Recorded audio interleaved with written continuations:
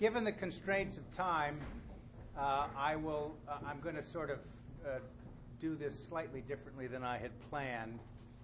But all three readings are important, and I want to say a word about the reading from Job, from Hebrews, and then there's no way I read this week. I can't duck the reading from the Gospel of Mark. The most absolute prohibition of divorce in the New Testament. So we need to talk about what it means and begin always with the predicate when we talk about these things of my teacher and friend at Nashotah House, Dr. O.C. Edwards, who told us it isn't important what the Bible says, it's important what the Bible means. So we need to do a little work on this reading from Mark's Gospel, and I hope it will be somewhat illuminating. And maybe if the question period is non-existent or very short, you'll think about this for next week, and we can continue to talk, because we will be talking about Job for the next 3 or 4 weeks. So let me say some introductory things about the book of Job, just sort of biblical, scholarly things that might be of interest to you, and some questions that the book raises. Then we'll talk about the answers in the weeks to follow. The book of Job is written in beautiful Hebrew, and more than any other book in the Hebrew Bible, it has more words in it that occur only in Job and nowhere else in the Hebrew Bible.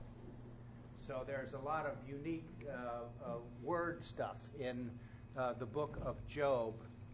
You know, that's important for people who study the Bible. I have a couple of books, particularly from the New Testament. Sabe Kubo's The Theological Word Book of the New Testament. It has every Greek word that's in the New Testament, how many times it's used. So it tells you, for example, if in a particular biblical book in the New Testament, what words are unique to it, if there are any, and how many times they occur, and in some of the other writings, how many times they occur. And it's very interesting from a standpoint of studying. So they do the same with the Hebrew Bible, and that's how they know that Job has all these words that occur nowhere else in the Hebrew Bible. Job was written by somebody who we do not now know, and we expect that it's more than one person. We don't know the exact location, but we think that the book was written somewhere between the 10th century BCE and the 6th century BCE. So there's 400 years to play with there. And remember the psalm that we read as the sequence about God. Some say it was a more cynical commentary on Psalm 26, but that doesn't have much play in the scholarly world, but some say it anyway. Here's the questions I want to leave you with that I'm not going to answer. Do you think God is capricious? Why in the world would God get in cahoots with the Satan to afflict Job or agree to this wager? Remember, in the Old Testament and in the New, Satan does not mean the devil, the personified devil as we understand the devil, but is the advocate, is a term for advocate. But what in the world is God listening to this advocate for in the first place? How do you and I determine righteousness? Does righteousness mean somebody who is well-heeled and prosperous and a big cheese in the community, and that's how we understand a person of integrity and a person who's a righteous person like Job? Is that the criteria that we use to measure this? How do we understand why God would afflict people, innocent people, with suffering? And what do we do about that whole issue of innocent suffering? So in the next 3 or 4 weeks, we're going to hear some speeches, and we're going to hear some commentary by Job's friends and Job himself and by God about all of those issues. So stay tuned, because the book of Job is a very, very interesting book to read and to think about. And more than one commentary that I read this week about this said, you know, you can't read this and think immediately what it might be about. You got to do some chewing over what it says in the text and so forth. Just sort of a little preview. Christian people do not believe that God is capricious. That's a difference in our views about a number of things. So remember that you hear me say all the time, every one of you is here for a purpose. And we believe that the world has a purpose. And we believe that God has a plan for each of us in his purpose and plan for the cosmos. That's part of the Christian understanding of reality. The Epistle to the Hebrews is an extended sermon on by the writer to exhort the audience that he was writing to and for to stay the course with regard to their Christian commitments and to understand Jesus, as you hear me say over and over again, as the pioneer and perfecter of our faith. So here's the situation on the ground, and we'll read again from Hebrews in the next 2 or 3 weeks, 4 weeks as well. The audience that this letter was directed to were a group of Jewish Christians who, prior to their converting to Christianity, had been followers of the great Jewish Hellenist philosopher Philo of Alexandria. He's a famous person in the whole ancient Near East and in the study of all of this. And he lived sometime before Jesus, but had enormous influence on Jews who had lived in the diaspora outside of Jerusalem and who had been influenced by Greek or Hellenist thinking. This is in the history of ideas, this is very important because Christianity gets forged out of a collision between the Hebrew worldview and the Greek worldview. They come together like this. And how do they merge, and what is it that they fuse together in terms of how they understand God, spirit, reality, and so forth. So Philo was a great follower or adherent of Plato. And Plato said, there's no such thing as perfection here. All that we see here is imperfect copies of what's here that is perfect. Or we're not able to see it clearly. I'm not doing this justice, but some of you who've read any of Plato at all know the story of the cave, where you're in the cave and you see the shadows on the cave, and so on. So that's the illustration that he uses to say that the images that you're seeing aren't the real images because it's reflecting from the back. So the writer is saying this. We have seen now in this man's words and in this man's works a species of perfection that we now will be able to tie ourselves to, made in God's image and likeness. And the person of Jesus Christ bears in him, in his ministry, in his words, in his works, in his person, the very imprint of God. And in that book about all the Greek words, the imprint, the word that is used for that, is the tool that a coin maker uses in the ancient Near East to stamp the face on the coin. So the very imprint that he bears is the image and likeness of God. And by extension, because of his humanity, you and I are made in God's image, and that's part of our Christian anthropology. So the writer to the author of the letter to the Hebrews is talking now about how you and I participate in that perfection. The perfection that he attaches to Jesus is not moral perfection. It is maturity. You've heard me say this before. In Matthew's Gospel, the Savior says you must be perfect, even as your Father in heaven is perfect. I used to struggle with that mightily. Becoming perfect can make you sick or crazy. Yeah.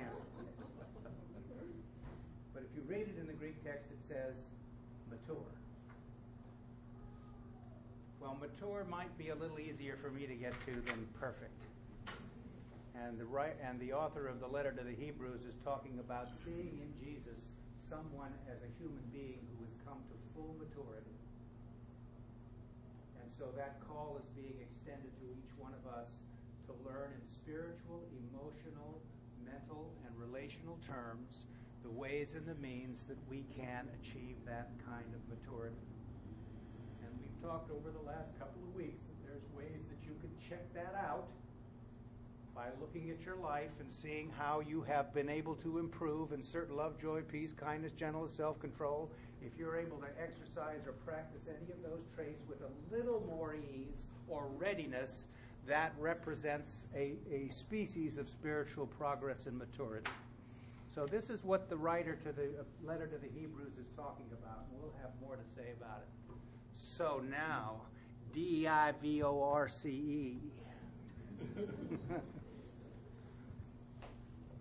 So what I'm going to say is kind of complicated and maybe highfalutin, and you may get lost, but I've just decided I'd do it anyway. All right? Mark's gospel is the earliest gospel, but it is not the earliest place in the New Testament where divorce is mentioned. The earliest writings in the New Testament are the letters of Paul. And in 1 Corinthians, Paul interprets what he understands is Jesus' strict prohibition against divorce that we see repeated in Mark's gospel, and allows exceptions. And the exception that he allows that's the most important in 1 Corinthians is that if you're married to somebody who isn't a believer, you can divorce them.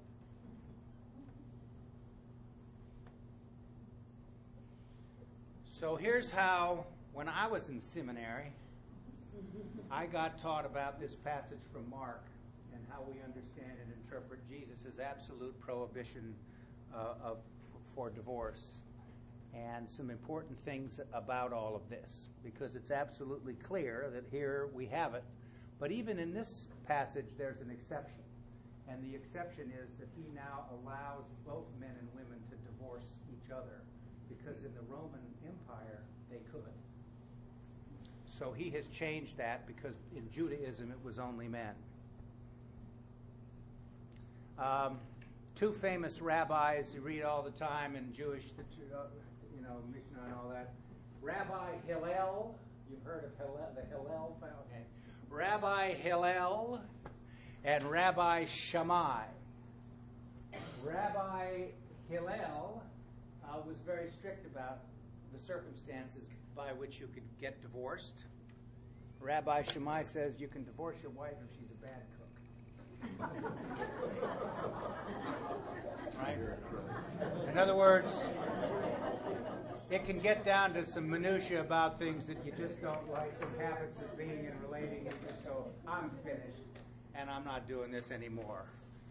There it is. So even within the time of Jesus, there was much debate about this.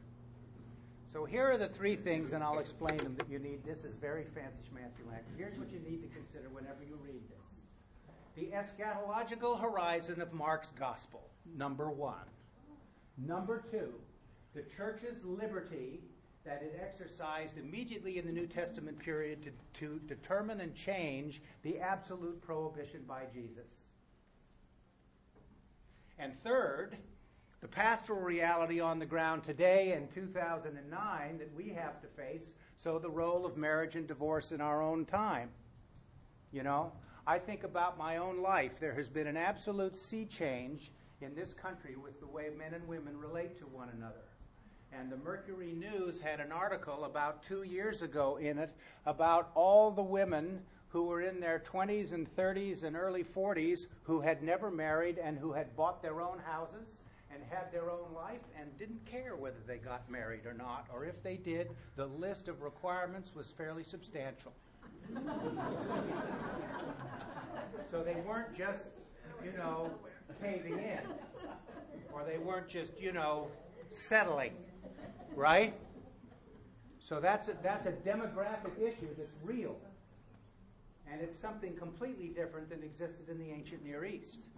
And therefore it brings upon us new pastoral realities and circumstances. The eschatological horizon of Mark's gospel meant this, if you can follow me. Mark's gospel was written between 70 and 75 AD. In 70 AD, the Roman Empire destroyed the temple in Jerusalem. For the congregation out of which Mark's gospel emerged and a number of other Christian congregations, they believed that this was a sign of the coming of the apocalypse immediately. And what that meant was that after Jesus died on the cross, rose from the dead, and ascended into heaven in 33 AD, a generation later, he's coming back. Are you with me? We believe this. So eschatology has to do with the coming of the new age and the disappearance of the old order. And so in Mark's view and in the Jesus in Mark's gospel, we have a situation where what will happen when he comes is that the kingdom of God will be here, and we have now returned ourselves to the status quo ante, meaning that men and women are going to relate to one another as they did in the pre-fall condition in the Garden of Eden. So we will not need to talk about divorce, nor will it be permitted. It doesn't need to be. Because now the kingdom is here. The reign of God is here. And this is how people are going to relate to one another. So that is the worldview of the author of Mark's Gospel. Matthew